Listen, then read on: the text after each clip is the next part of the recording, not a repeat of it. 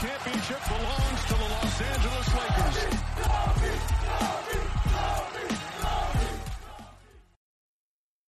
Hello, Lakers Nation. Welcome in. Trevor Lane here for LakersNation.com, your home for everything Lakers. This is the Lakers Nation live show. It is the offseason still, but not much longer. You know, the thought just occurred to me. This is right before I hit go live here. This is the last weekend we've got of no Lakers basketball. A week from Sunday, the preseason starts up October 3rd. I can't wait. We've got training camp coming up this week. We've got media day. We've got all kinds of things to talk about. Rob Pelinka had a really interesting press conference the other day, gave away a lot of his kind of thoughts on the way this offseason played out. So I've got a ton to talk about tonight. Thank you guys for joining me. If you're listening to the podcast version of this over on Apple Podcasts, Spotify, CastBox, wherever, make sure you follow us there. And don't forget to leave us a review. We appreciate that. 5 stars would certainly be preferable. If you are joining me live here, you're on YouTube, you're on Facebook, you're on Twitter. Welcome in. Let's do this. I'm going to be taking your questions and comments tonight, talking about everything going on in the world of the Los Angeles Lakers. So right before we went on, about 20 minutes ago or so, I threw up a poll on Twitter asking who should be the Lakers' starting shooting guard. And I listed as the possible names Wayne Ellington, Kent Bazemore, Talen Horton-Tucker, and Malik Monk. And to my surprise, Malik Monk, the last I looked, is winning that poll. If you guys aren't following me on Twitter, you can find it at Trevor_Lane. Let me check it right now. Yep, still, with 33% of the vote, Malik Monk is leading that poll. Wayne Ellington has 29% right now. Talen Horton-Tucker in third with 23%. And Kent Bazemore, the guy who I've had most of the offseason, is probably the favorite to start of the two simply because of his defense, only has 15% of the vote. Interesting. You know, I could see somebody going Wayne Ellington. I could see THT. I was surprised, though, at how many people are voting Malik Monk.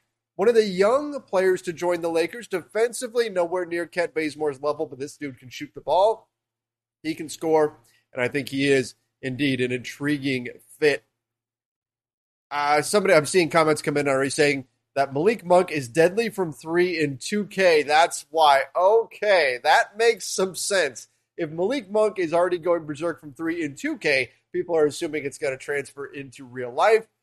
That makes sense. That is a good. I'm seeing a few more comments coming in here, but no, that's good to know. People saying Malik Monk will surprise you on defense. I hope so. Because just going back and doing my own film studies on him, I've seen some concerning things, particularly off the ball. He gets lost off ball a little bit, which isn't uncommon for a young player, right? I'm not saying he's some terrible defender and can never be good at defense or anything like that. I'm just saying he gets lost off the ball a little bit, and that's fine. He's young. It takes time to understand the defensive side of the ball and start to predict what's coming. Talen Horton-Tucker's in the same boat. He's got to work on that end of the floor as well. And I want to talk about him in just a bit too, because my goodness, Frank Vogel and Rob Pelinka both issued a major challenge to THT, but I'm going to get to that in a minute.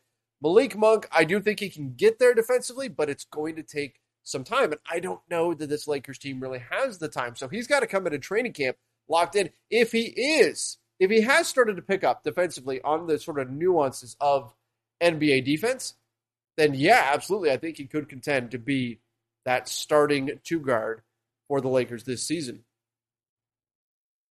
All right, want to get into some of your comments here and a few of your questions. And then I want to talk about THT and this crazy challenge that Frank Vogel and Rob Pelinka have laid at his feet.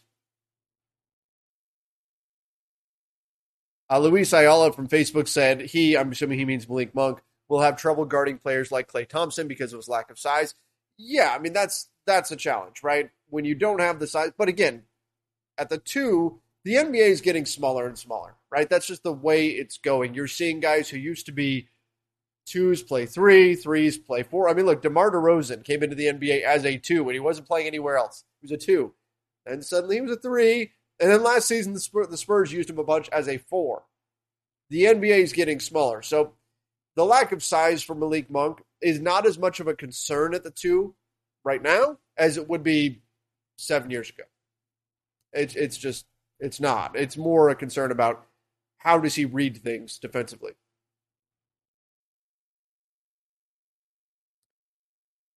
All right, let's talk about THT because I'm seeing a discussion going on in our chat here about Talen Horton-Tucker and what he's capable of on the defensive end of the floor. So Rob Pelinka and Frank Vogel, both independently in different interviews, essentially said that THT is going to be asked to replace Alex Caruso and Kentavious Caldwell-Pope on the defensive end of the floor. And that made me wonder, oh my gosh, is it THT?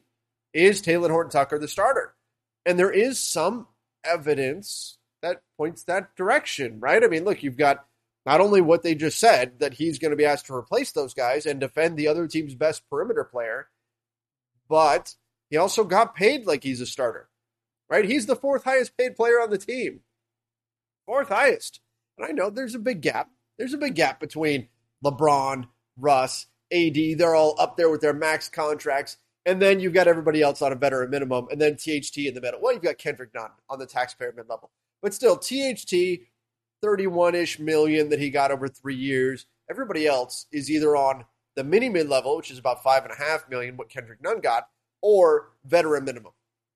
And then THT's up there. So clearly the Lakers are expecting more out of Talen Horton-Tucker this season. They're expecting him to make the leap.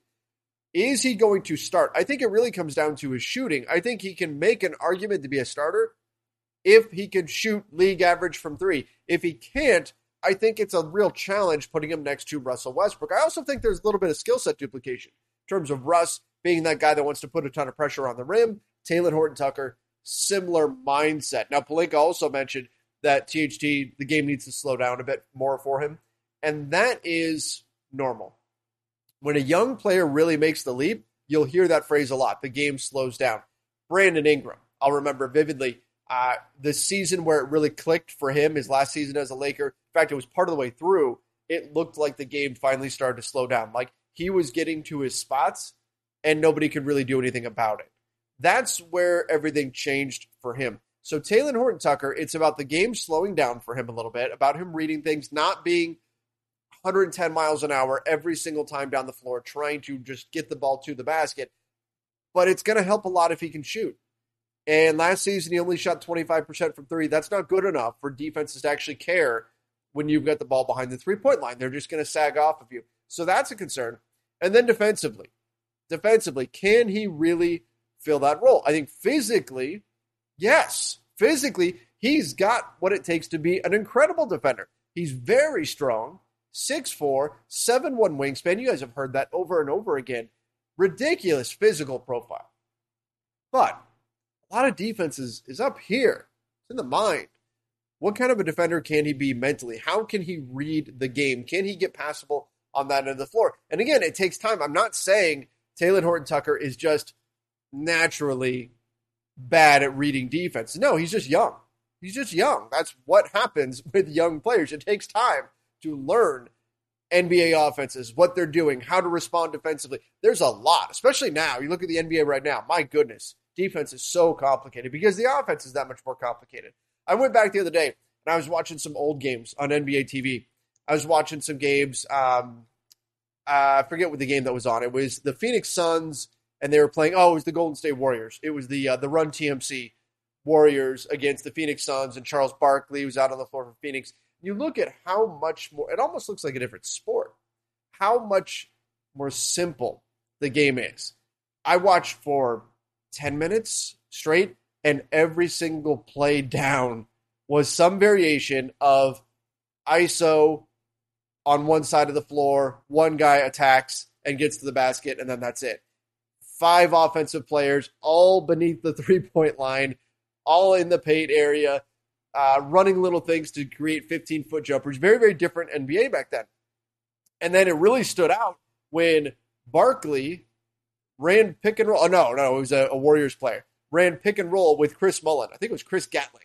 Ran a pick and roll with Chris Mullin on the wing, and they actually got a good look and a score for it out of this play to Gatling. And it stood out like somebody ran something that had some motion to it. NBA offenses don't run like that anymore.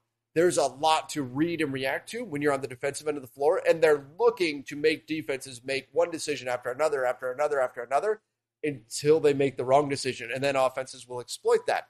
So it's a challenge for a young player. That's my long-winded way of getting to this. It's a challenge for a young player like Talen Horton-Tucker to step right in and become that guy that Caruso and KCP were for the Lakers last season. But that's exactly what the Lakers, Frank Vogel and Rob Pelinka, are asking him to do. Jalen Jackson from YouTube. Russell Westbrook contract extension. When? Russ, I don't think that's something that's going to happen like right now or anything like that. In fact, I'd have to look and see exactly what the terms would have to be on a contract extension. We could be in a situation where he's better off not signing an extension. Now, he does have a player option next season. I believe it's at about $48 million. So I don't know that he would be one to extend his contract right now. It might make more sense for him to play out another season, make a decision on that player option, and then go from there. Obviously, the Lakers would love to keep him, would love to have him around. The general consensus has been for a long time that he's picking up that player option. But that's also what we thought about Chris Paul. We thought Chris Paul would pick up his player option as well. Instead, he did not. Instead, he opted out, signed a new deal with the Phoenix Suns in order to get more years on his contract. Maybe we see Russ do something like that. But it's nothing where I'm too concerned about getting an extension for Russ right now. Robert Gonzalez, hey Trevor, have you seen the leaked videos of the Vegas workouts? Thoughts? Yeah, I have. It's like somebody's got their phone up, like looking between the slats somewhere. It's like spy camera style of this Vegas workout. I saw the video. The Lakers were running some simple back screen stuff, just very basic stuff that you just work on, just kind of messing around in training camp and things like that. Just trying to get guys on the same page, which is what they really should be doing right now, is just getting on the same page, getting used to each other, getting timing down, things like that. As I recall, there was one where THT was kind of diving to the basket. Great. But I don't think there's anything profound to really take away from that. It's not like we saw, I don't know, LeBron and AD practicing a pick and roll, and then you've got a weak side screen coming and somehow freeing up somebody unexpected, like Malik Monk comes flying in for a baseline alley-oop out of nowhere. So it's not like they're working on some crazy secret play.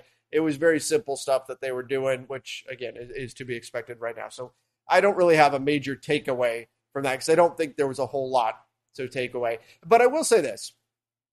That kind of speaks to the bigger picture here.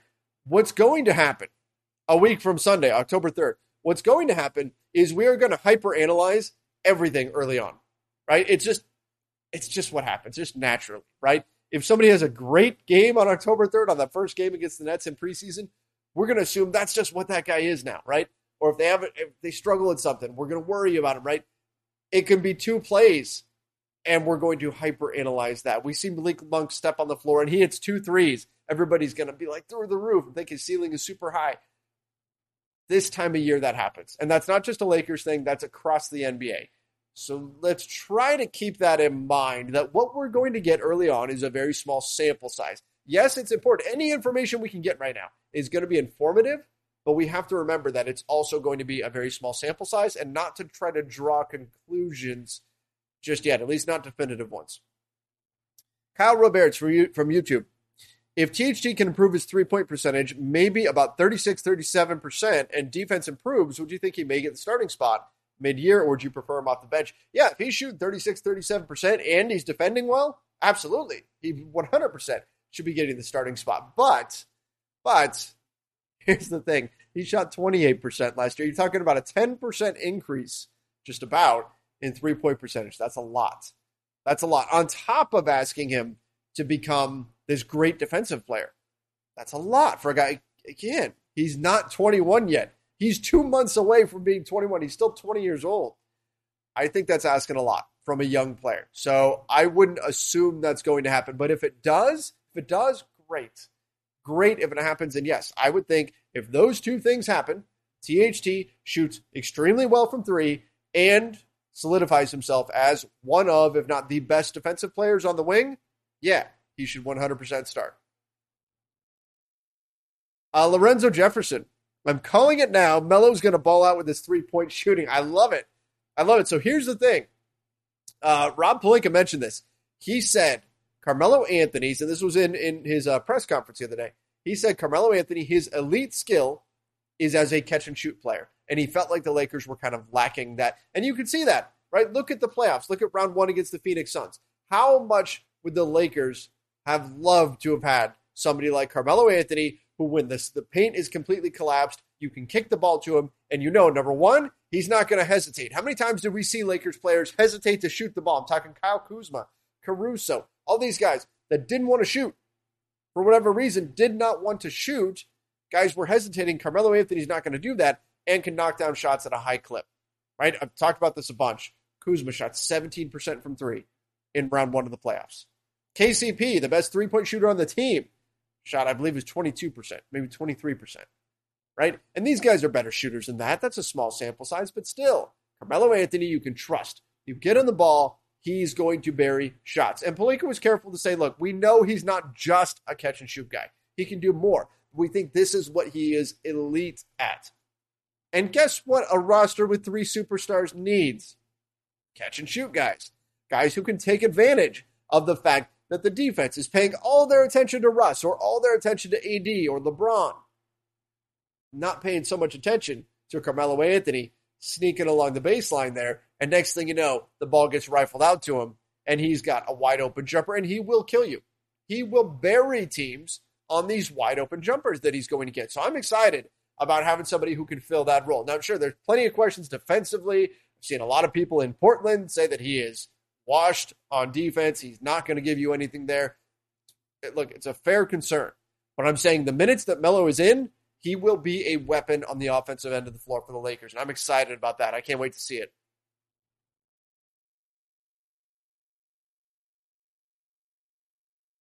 Damone Ward from YouTube says, I'm surprised nobody mentioned Nunn. I think he would be the best fit. Yeah, Kendrick Nunn. Here's the thing. Kendrick Nunn he's a point guard, but he's a point guard like a name, really. He's a scoring point guard, right? He's not a guy who's going to get out there and organize your offense, set up your plays, and run all that kind of stuff. That's not really what he is. He's a scorer. 15 points a game last season for the Miami Heat. By the way, steal of a deal to get him on the taxpayer mid-level. He's a guy that most people were pegging to get 10 to 15 million per season in free agency. The Lakers got him for 5. Yeah, nice. I will take that. But Kendrick Nunn is a score-first guy. And so that's led to some people debating, and I've kicked this around too, whether or not he could actually start at 2 for the Lakers. Because so many teams are going smaller, can you get away with Kendrick Nunn being your shooting guard? Maybe. I mean, it's an idea, but I don't think he's a natural fit. And so so on Twitter, when you do a poll, you only have 4 options. That's the max you can have. I wish you could do 5, but you can only have 4. And so Kendrick Nunn didn't make the cut. He's not, if I could have added a 5th, though, he would have been the 5th option. And actually, I had some people mentioning I missed a great opportunity. I should have listed him as an option, but done it as none of the above, as in Kendrick Nunn of the above. But I didn't think of it at the time, so I just put that poll out there.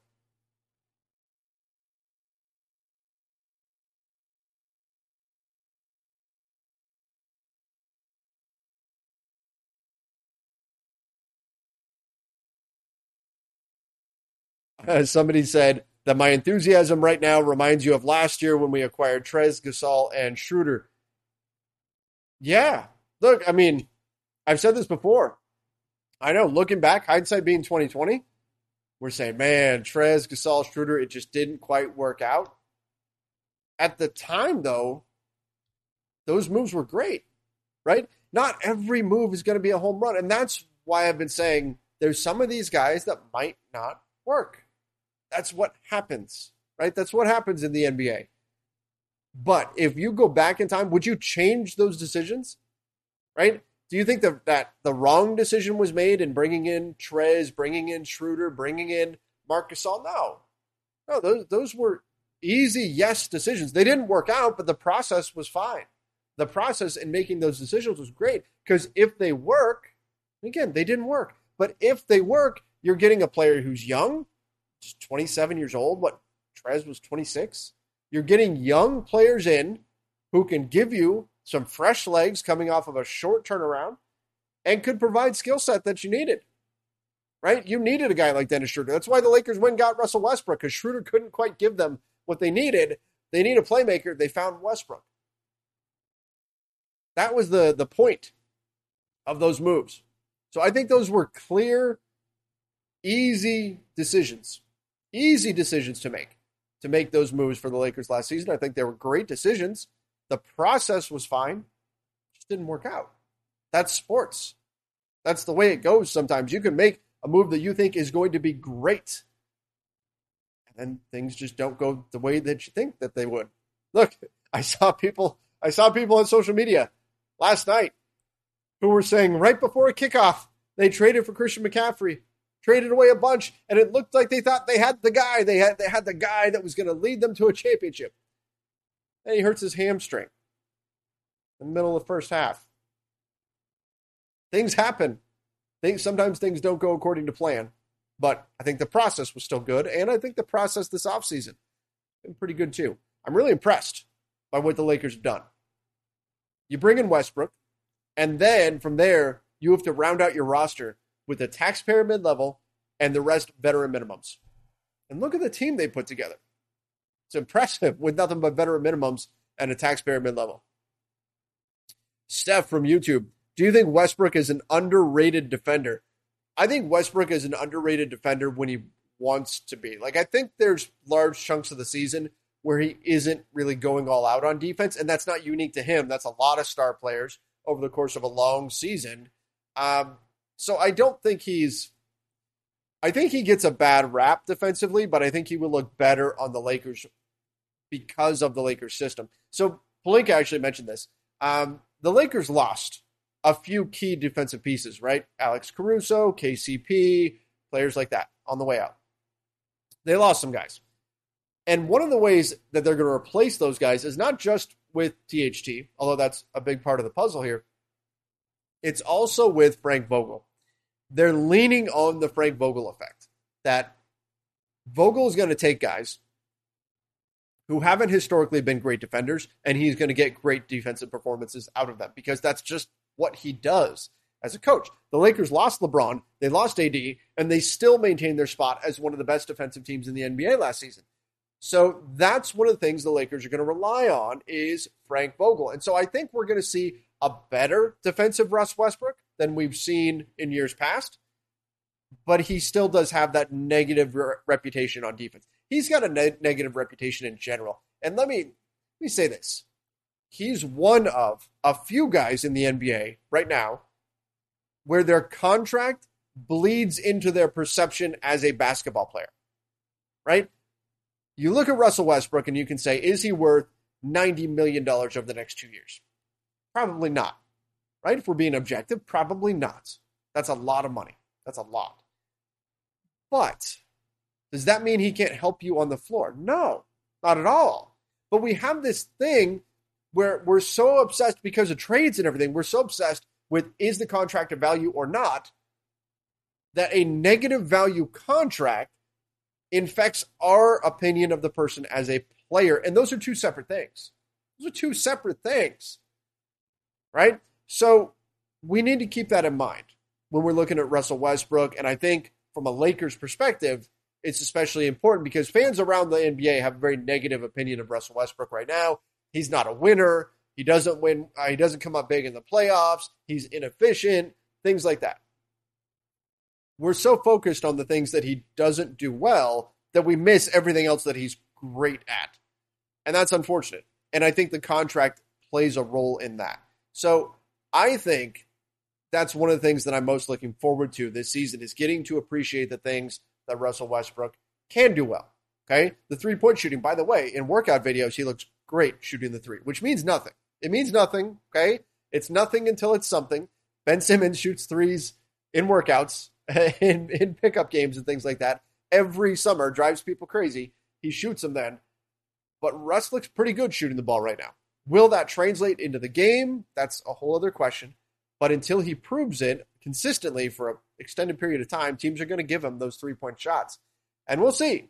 We'll see what he can do out there. But I'm excited to see what Russell Westbrook can bring to the Lakers, and think that he's somebody that we would like to disassociate the contract from and appreciate what he can do on the floor. Apex Predator from YouTube with the super chat said, "Hey Trevor, are the Lakers going to sign Ennis?" You know what? At this point, we're just waiting. We're waiting. Like, we know they're going to sign 3 days. In the next 3 days, they're going to sign somebody because they want to get it done before training camp starts on the 28th. The Lakers will sign somebody. They brought in James Ennis for a workout. I've said it for a while now. I think he is the most obvious fit. It's not just me saying that either. I did the NBA front office show, which you guys can subscribe to. I put a link in the comments down below. Keith and I did an NBA front office show, long, very wide-ranging one that we did today because there was a ton of news out, a lot of different things the teams were doing. But we spent a lot of time talking about the Lakers. And even Keith, who's not a Lakers guy, from an outsider's perspective, who has spent a lot of time covering James Ennis because he lives in Orlando, has spent time covering James Ennis, said James Ennis is clearly the best player out there on the market. That's him. That's not me. That's taking away my Lakers bias, right, in terms of what I see this roster need. Keith looked at it from his perspective of just who is the best talent out there right now, period, forget position. He said it's James Ennis. So I would like to see the Lakers make that move. I think that would be a quality signing for them. And if at the end of the day you're telling me that they had to sacrifice a second-round pick in order to get the Grizzlies to take on Marc Gasol, but in exchange, you're going to get an open roster spot that's going to turn into James Ennis, I think that's a pretty good swap. I think that's pretty reasonable. So, in addition to saving a lot of money. So, James Ennis, I think, is the guy, but again, we'll find out sometime in the next few days. There's a number of names they've kicked around. Kenneth Faried is out there. Isaiah Thomas is out there. Darren Collison, Monte Ellis, on and on and on. There's lots of guys they've looked at. They're signing somebody because they have to. They have to. League rules, 14 players. You have to have 14 players. So they will be signing somebody. They want to do it before training camp. They have to do it before the season officially starts. But if they get it done before training camp, that means the next 3 days, they're going to sign somebody. So keep a lookout for that one. Avery Bradley, I'm seeing people mention Avery Bradley. He signed with the Warriors. He's on a camp deal with them. We'll see if he can stick there or not.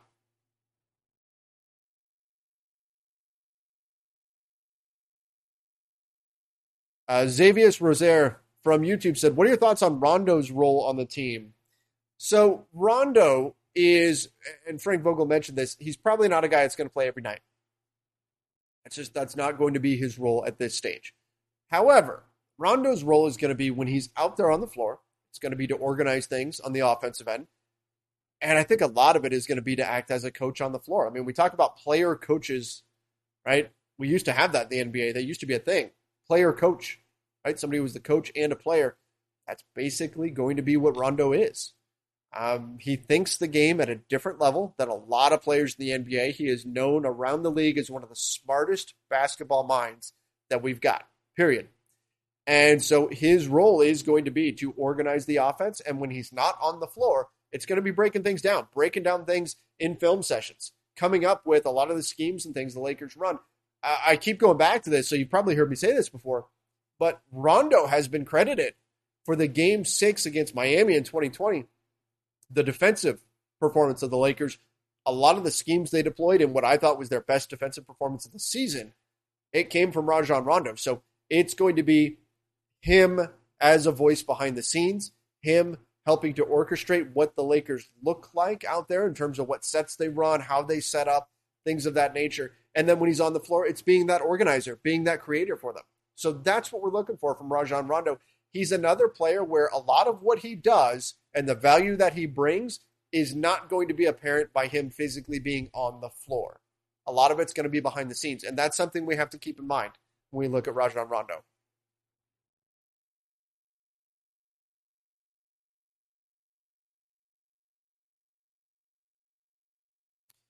Bhavin Patel said, "I hope Rondo becomes a coach on our staff." Yeah, look, someday, and who knows, it might be next year, might be 5 years from now.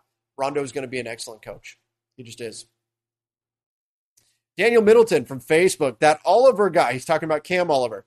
They signed, played well against us. He might sneak on the team. Probably not, but he's interesting.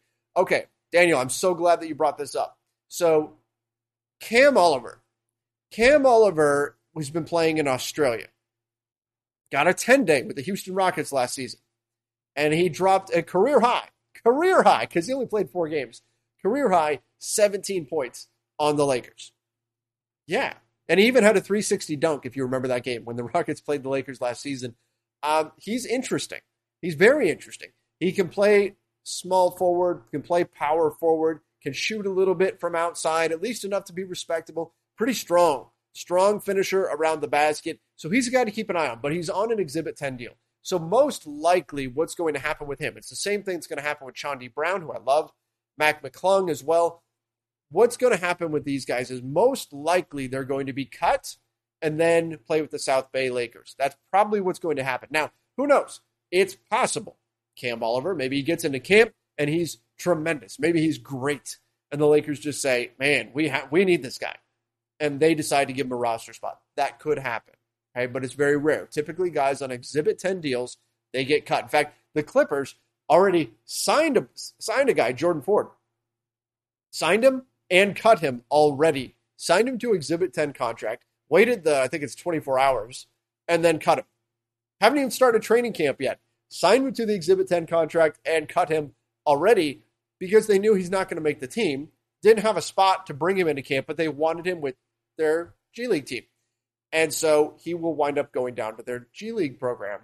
That's how Exhibit 10 contracts work. In exchange for going to the G League team, you get an extra $50,000 when you're on an Exhibit 10 contract. So it's an incentive to not go play overseas or something like that and to stay within the team system through the G League. So that's most likely what's going to happen to Cam Oliver. But I'm excited to see him and get a look at him and see what he can bring. Same thing with Chaundi Brown, who really impressed me in Summer League. And, of course, same thing with Mac McClung as well. And then, of course, add in, Austin Reeves, Joel Ayayi. These guys are interesting to keep an eye on moving forward.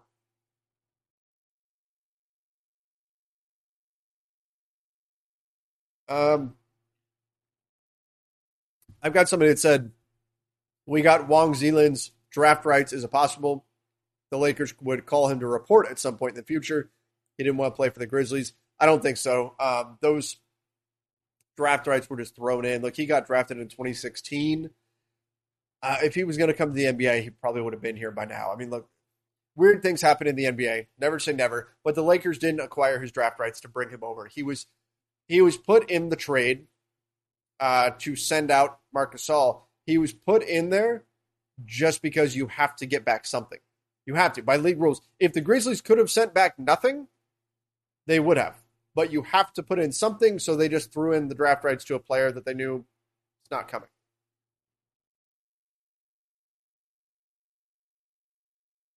And he said, I like your cup, Trevor. Oh, thank you. It's like a color change cup from my wife's old work that she got. Brian said, Trevor has the Larry O'Brien trophy already in the back. I do. It's actually a replica of the 2020 title that the Lakers won, courtesy of Foco, who sent that to me. And I've got another one that's going to go to the winner of our Lakers Nation Fantasy Football League this season. So that's going to be a lot of fun.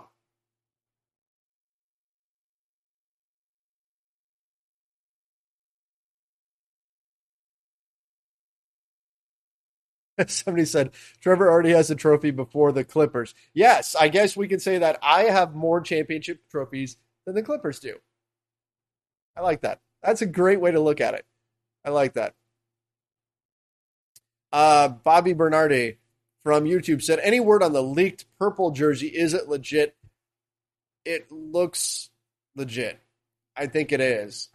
When we look at the I don't know if we want to call it the lore jersey or the city jersey. I think it's a 75th anniversary jersey, technically. We'll see when they officially get released. But I do believe that's going to be it. The purple with the Lakers across in the white, and then they've got the I've seen some that have like the teal trim around the white lettering. We'll see. We'll see what winds up happening there. But I think they set the bar so high with the Black Mamba jersey that every jersey is going to be a little bit of a disappointment because it's so good. I love that jersey so much. Matt Creeks, what day is Media Day? Will it be live stream? It's the 28th. 28th is Media Day. I know it's going to be taking place virtually. I think a lot of it probably will wind up being streamed. They've only allotted, from what I saw, the Lakers allotted like 2 hours for Media Day, which is not a lot if you know the way Media Day goes. So that would mean every player is going to speak for like 3 minutes or something, which I don't think is realistic. I don't think that's realistic. So I would imagine it's probably going to go a bit longer than that, but it's the 28th for Media Day.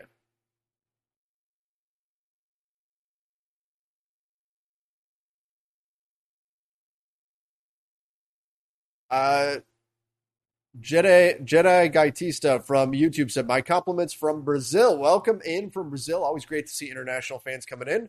All my family is a Laker fan. Any news about Davis?" Yeah, we actually have some really good news about Anthony Davis.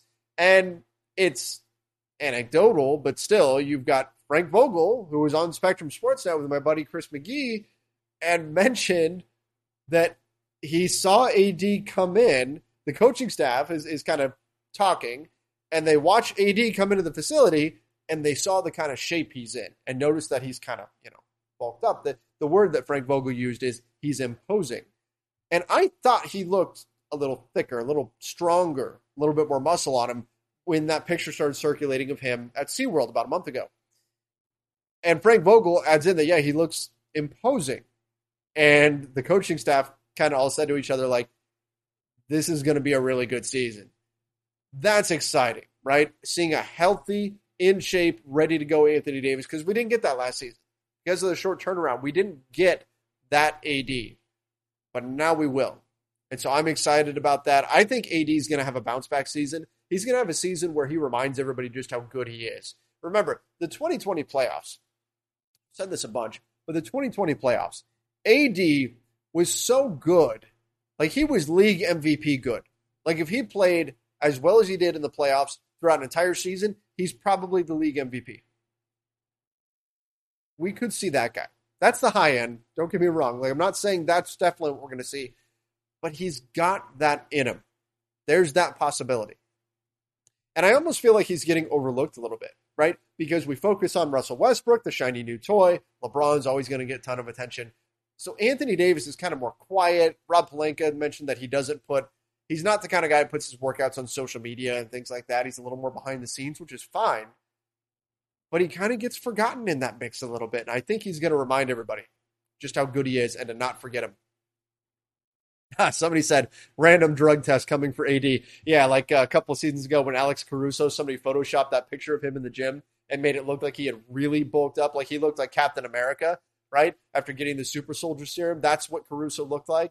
And he just randomly gets a drug test by the NBA.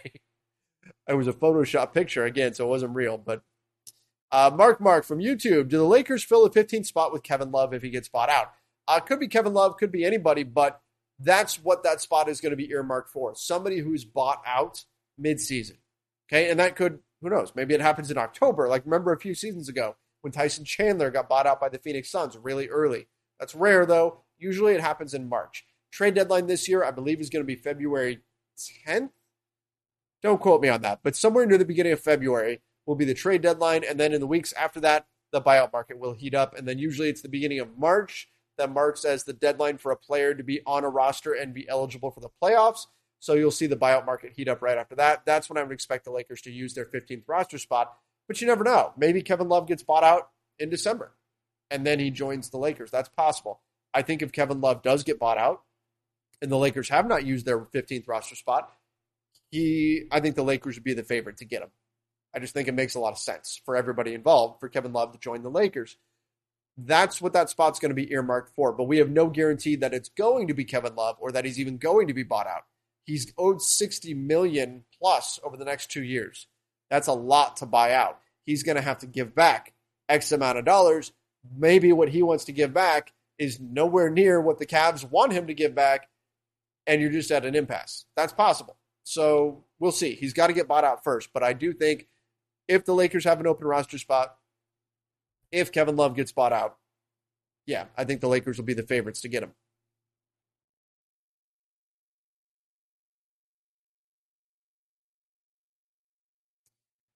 I've got somebody from YouTube asking if I bought that trophy from somewhere. It's from a company called FOCO, F-O-C-O. is the company that sent me that trophy. They also sent me, and I love this, my Anthony Davis championship bobblehead sits here. So no, but they sent those to me to help promote a little bit, and we're also doing one for our Lakers Nation Fantasy Football League. So I don't recall off the top of my head how much they cost, but you guys can check them out. It's FOCO. That's the company that sells those.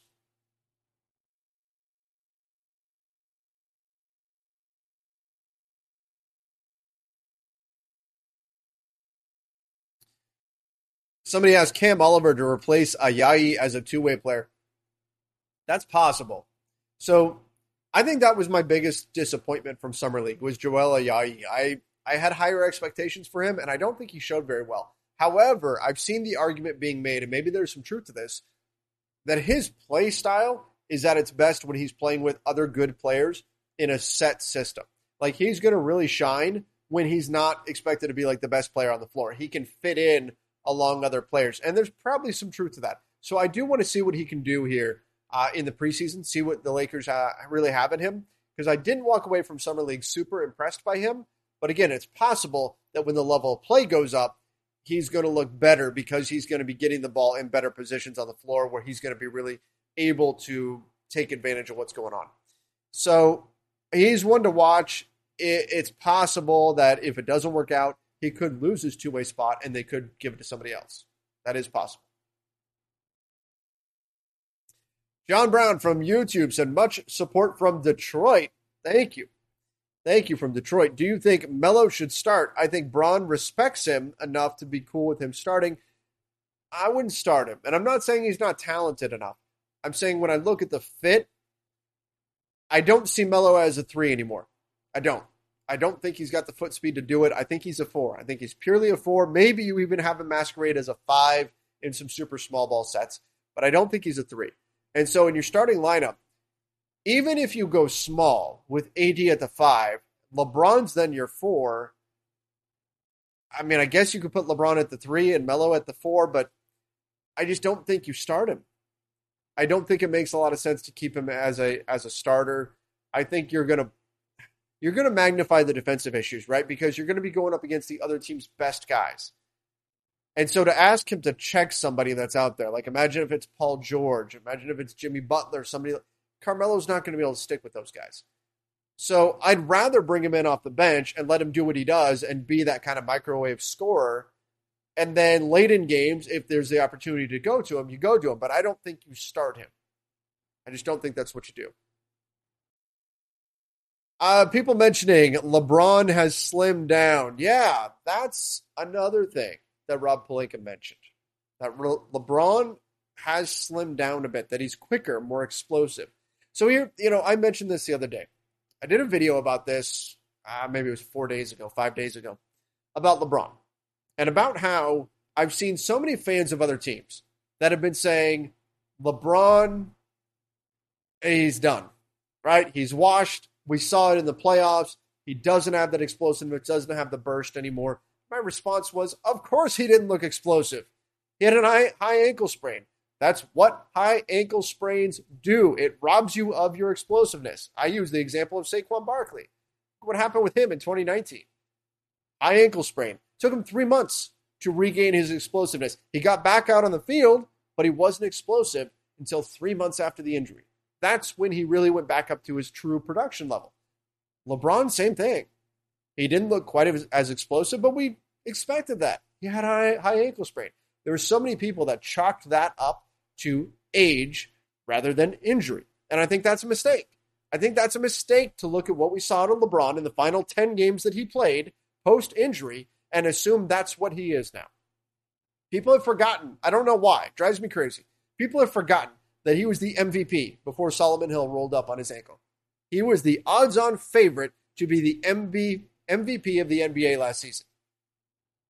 If LeBron had played the entire season, I am very confident that he was hoisting the MVP award.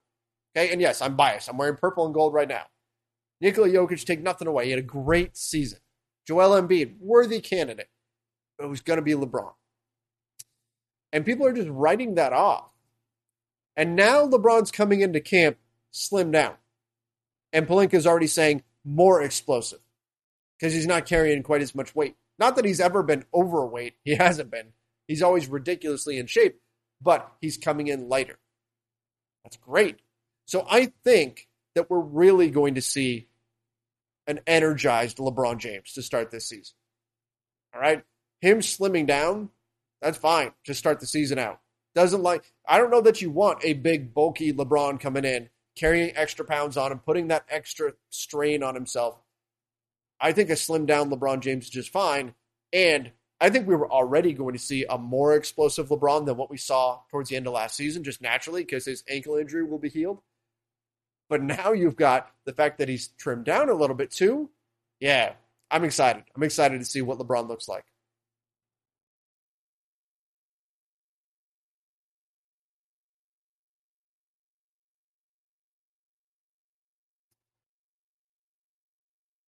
Let's see what else we've got here. Dre Lifestyle said LeBron is getting MVP or AD. I don't think either of them will actually this season. I think because you have LeBron, AD, and Westbrook together, none of them are going to get the MVP.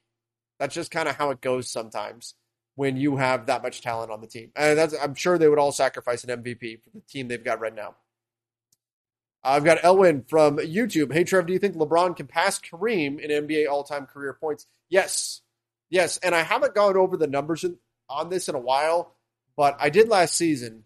And as I recall, essentially it came down to if he stays healthy, he could break it. This is off the top of my head, so just keep that in mind here. I want to say it's the end of not this coming season, but the following season. He could, in theory, break Kareem's record. Might even be the season after that. But again, he's got to stay healthy. He's got to continue scoring at a high level. But this is one of those sports records that we thought would never fall. And I think it's very reasonable for LeBron to actually break it. I think it's very, very possible for him to break it. Again, assuming he can stay healthy. But he's on track. Pumpkin Seeds from YouTube. It's a great name for the fall season that is coming here. Westbrook, LeBron, Rondo, AD, Howard, Jordan, Lob City. Yeah, that was another thing. You guys are I've got on my list here all the things from Rob Pelinka's press conference that I needed to talk about in this show. And you guys are just teeing them up for me. This is great. Everything that I needed to get to, you guys are just checking off one after another after another. Rob Pelinka talked about Dwight Howard and DeAndre Jordan, about how one of the goals for the season, he had 3 goals for the season: shooting, playmaking, and to go back to 2 defensive rebounding traditional centers, like they had when they had JaVale and Dwight Howard.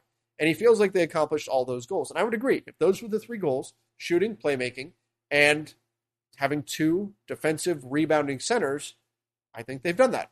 I think that's mission accomplished there. But one of the things the Lakers didn't have last season was, number one, guys who were good at throwing lobs, because Schroeder was not great at throwing lobs. He was often looking for his own shot.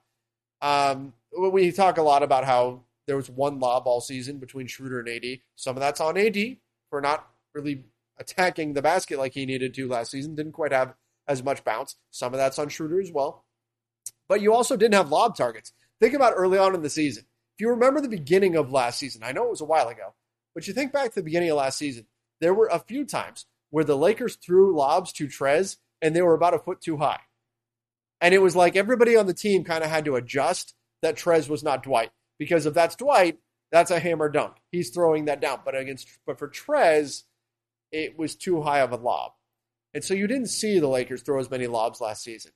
This year, with DeAndre Jordan, Dwight Howard, both of them excel at throwing down lobs. It's what they do, what they've historically done in their career. And yes, they're not in their prime, but that's what those guys do. We are going to see more lobs this year, I believe.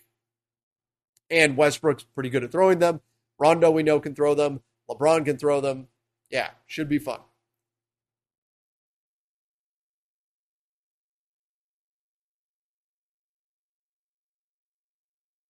Tim L from YouTube throwing in the stats on points. LeBron is at 35,300 points. Kareem's at 38,300. So, yeah, he's on pace. As I recall, LeBron over the course of a regular season, let's say 1,600 points a season. So, yeah, you're probably looking at towards the end of next season. Very end of next season if he plays the whole season.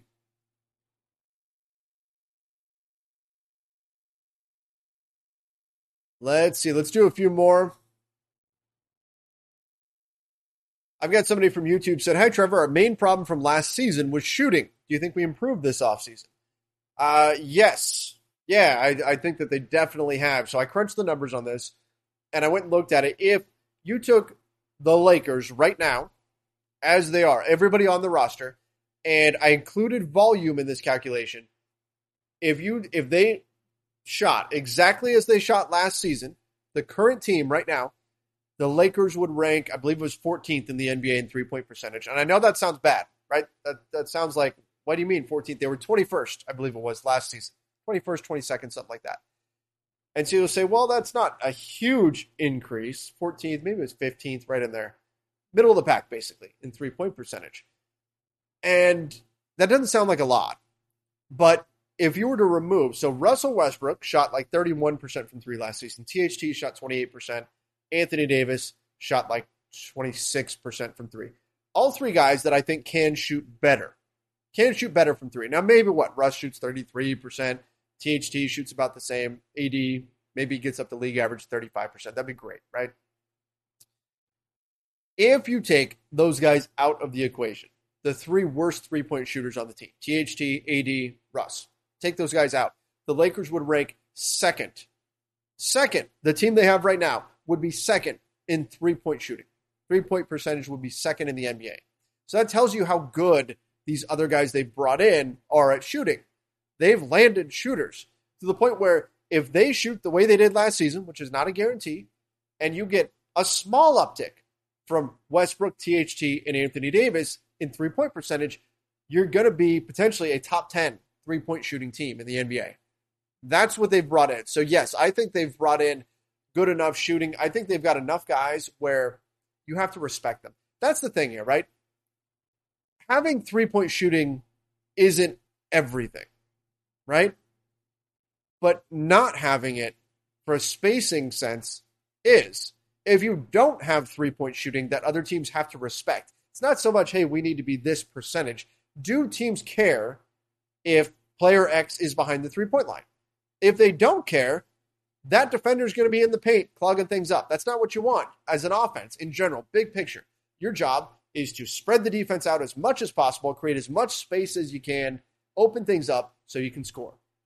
If you're a soccer fan, it's the same thing. People complain, soccer is boring, they're just passing the ball around. No, what they're doing is they're trying to stretch the defense out of shape. They're trying to get the defense to make a mistake, create an opening, create space so that they can attack. Basketball is the same way. You're trying to create as much space as you can on offense. And if you have guys that the opponents have to respect behind the three-point line, you draw them out. You draw them away from the paint. So that's important. So I think when we look at this Lakers roster, they've added guys that, whether we want to quibble over percentages or not, guys that have to be respected from behind the arc. You can't leave Carmelo Anthony. If the ball gets swung to Carmelo Anthony and he's wide open, the other team is going to go, oh no, and they're going to hustle out to him. They're going to do everything they can to get to that shot. Same thing with Malik Monk, with Wayne Ellington. They've brought in these guys that have a history of knocking down shots. Now, I will say there's that effect. It's weird where everybody's three-point percentage just goes down when they become Lakers. Hopefully, we finally break that curse. But I do think that based on what we see right now, they've done enough to help their three-point percentage. Matt Creeks from YouTube. Trevor, do you ever want to anchor Access Sportsnet for the Lakers? Yeah, that would be a lot of fun. I would definitely enjoy doing something like that. Maybe someday that'll be in the cards. But yes, I would love to do something like that.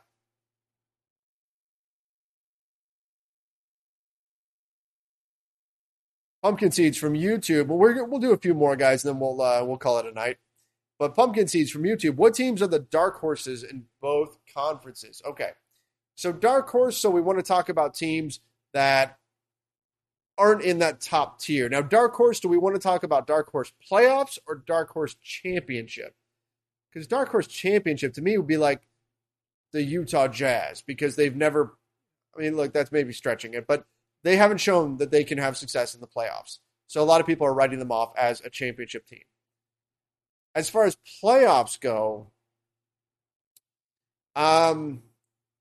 a dark horse team. I think there's a very clear gap in the East where you've got some teams that are bad. The Cavs, the Magic. These teams are just not good.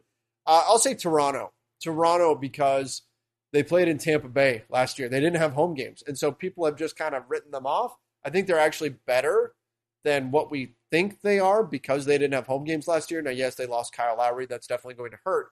But I think that they could be a playoff team in the East that a lot of people are writing off. In the West, as a dark horse playoff team, there's a few teams here that really could fit that bill. I'll go Sacramento, though. Maybe this is finally the year they get it together. I like the players that they've added. They have way too many centers. I don't know what that's all about. But I like De'Aaron Fox a lot. Buddy Hield, obviously, is somebody that I really like. So I think they could be a team. I wouldn't predict that. I wouldn't project that. I'm saying that it would be still a bit of a surprise, but I think they could be in there. The Wolves as well. The Wolves could turn things around. I know they're kind of a mess right now, but I think they've got the talent, especially if Anthony Edwards hits another level. When are we getting some Lakers Nation swag? Somebody asked about. Oh man, I mean, if we start to do, and it depends on COVID and all that, if we start to do watch parties and stuff again, we gave out a lot of swag. Like right before everything shut down with COVID, way back, gosh, it was so long ago now, March of 2020, we gave out a lot. We gave out swag bags and all that kind of stuff. So I can't wait. I'm hoping we can do that stuff again. Oh, in fact, somebody's asking. Shana138 from YouTube said, hey, will you be doing any games, post games live from the bar like you did a few times right before COVID? I loved it when you did it that format. I'm really hoping, I'm keeping my fingers crossed and hoping we can do that for opening night this year on October 19th. But it kind of depends on how everything's looking. But that would be my hope and my goal that we can do that because that's so much fun. I love being able to get together with Lakers fans, with Lakers Nation, talk to everybody, enjoy the game together, do the show right after the game. It's a ton of fun. So I'm hoping, fingers crossed, that we can do that.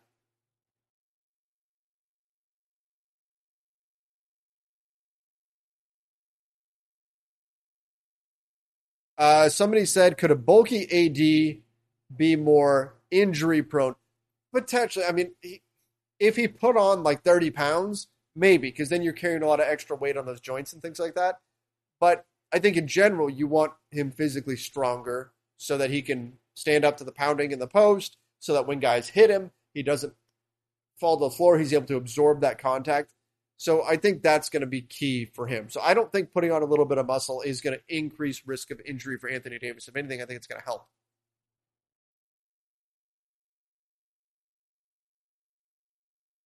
Somebody said Bermuda loves the Lakers. Thank you. Appreciate that. Carol Zorbano said, I think you can if you wear a mask. Just wear a mask and be safe. Hopefully, if they enforce masks, it can be possible. Yeah, I've got some Lakers Nation masks that I've been wearing all over the place, so hopefully that will be good enough. Brian from YouTube said, who are your favorite non-Lakers players? Robert Covington is one of mine. One of my favorite non-Lakers players, plays for the Blazers. Luka, I'm a big fan of Luka, just his game in general, how cerebral he is at such a young age. Always a lot of fun to watch him play. Jimmy Butler, his aggressiveness, he's a guy that I love to tune into. I still enjoy watching Lonzo Ball. I'm definitely going to check out some Chicago Bulls games to watch Lonzo play. I've really enjoyed seeing his game progress. Same thing with B.I. Brandon Ingram's been a lot of fun to watch. Julius Randle, I'm still a member of Randle Island. I know I'm naming a lot of former Lakers, but with the Knicks, watching Julius Randle. LaMelo Ball, of course, is a lot of fun to watch out there in Charlotte. Who's another one? Jonas Valanciunas. And I know he wound up in New Orleans now. Jonas has always been a guy that I've really liked his game. A little bit of a throwback style game. And I've kind of liked that. Just that bully in the paint. It's kind of fun. And it's a different thing than you see on most nights. So I like watching him too.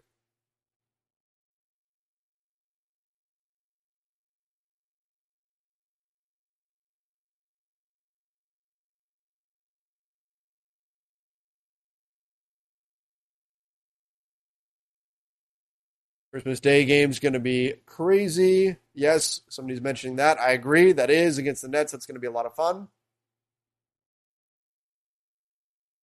Somebody said from Thailand, not too many fans here. Feels like I'm all by myself. Shout out for the whole country. Let's go Lakers. Well, welcome in from Thailand. We're glad to have you. One of the things that has amazed me the most since we started doing this, since we started doing these live streams, since we started doing the live post games, has been the passion and the volume of the international fans. It has been so cool. It blows me away. It's still, to my mind, I literally had goosebumps when we did our live watch party right before, again, a year and a half ago now.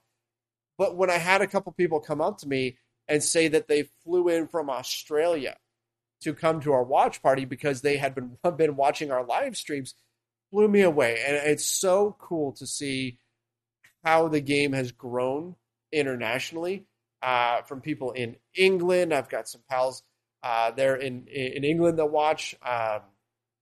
That's always fun to get to chat with them. And Craig, Marie, Kai, Kendall, hey guys. Then of course in Australia, I've got people from Japan that have messaged me. I've got people obviously from Thailand. We've got the Philippines, all over the place. We've been getting people that are watching the Lakers, that are following the sport. Very, very cool. One of my favorite things since we started doing this. Somebody saying from Trinidad and Tobago, from Cambodia. Awesome. Very, very cool. I'm so excited about that. Last one here. Brian from YouTube said, do you think the shooting manipulation fouls are going to make a significant impact? I hope so. I hope that they do, because I don't like seeing that in the game. I don't like it. I know I sound like old man yelling at clouds and all that, but in my mind, if the goal, and I think the NBA is kind of made this distinction as well, not in these exact words, but in my mind, if the goal of the play is to get the whistle to blow rather than to score the basketball or whatever, if the success of the play, let me rephrase, if the success of the play is determined by whether or not the whistle blows, that shouldn't be in the game, right? When you see a guy who gets a defender in the air, but the defender is flying by and they jump sideways into them, nobody shoots like that. That should not be a foul on the defender. Same thing. If a guy is dribbling down the floor and a defender happens to be running next to them and the guy jumps next to him to run into the defender, that's not a foul on the defender. That's created by the offensive player. I don't like that the NBA has already said that they're not going to call it when a player goes around a screen and then stops and pulls up so the guy behind them runs into them, because I think a lot of guys don't pull up straight up. They jump backwards. They have said if a guy jumps backwards, they'll look at it, but I'm curious to see how that's going to be enforced. But I really do hope that cleans up that part of the game and we get rid of it, because it's not how things should be played. You saw the play in FIBA over the summer with the Olympics. It was much more aesthetically pleasing not seeing that kind of stuff in the game. So hopefully that's not there.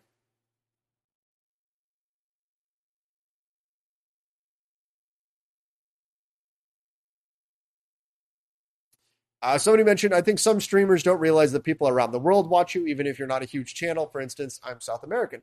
Yeah, I think so. And I've got somebody saying El Salvador, New Zealand, Jamaica. It's amazing. Mexico. Fantastic. And that's, again, when we started this, and it's been years now, but when we started this, I didn't anticipate that. I was not expecting that either. So that's why it blew me away so much to see so many people around the world. And it is just the coolest thing. It really is. All right, let's finish with this.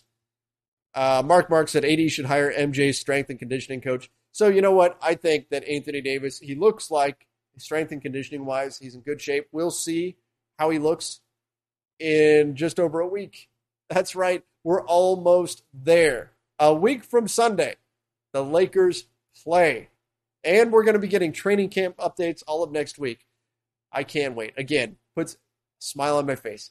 This is our last weekend of not having Lakers basketball. Oh, we are almost there. Let's go. I can't wait. All right, guys. Appreciate all of you, whether you are in the U.S. and you spent some of your Friday night with me, or if you're somewhere else overseas and it's maybe Saturday morning, whatever. I appreciate you guys joining me tonight, talking a little Lakers basketball. Always a lot of fun. Reminder, we're going to go Tuesdays and Fridays Pacific time. So next Tuesday, we'll go at the same time, 8 o'clock Pacific time.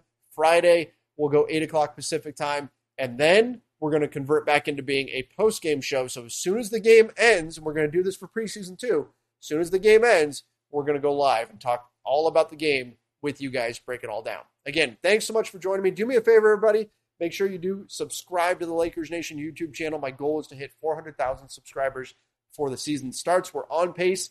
I'd appreciate it if you guys would hit that subscribe button. Till next time, everybody, stay safe and see ya.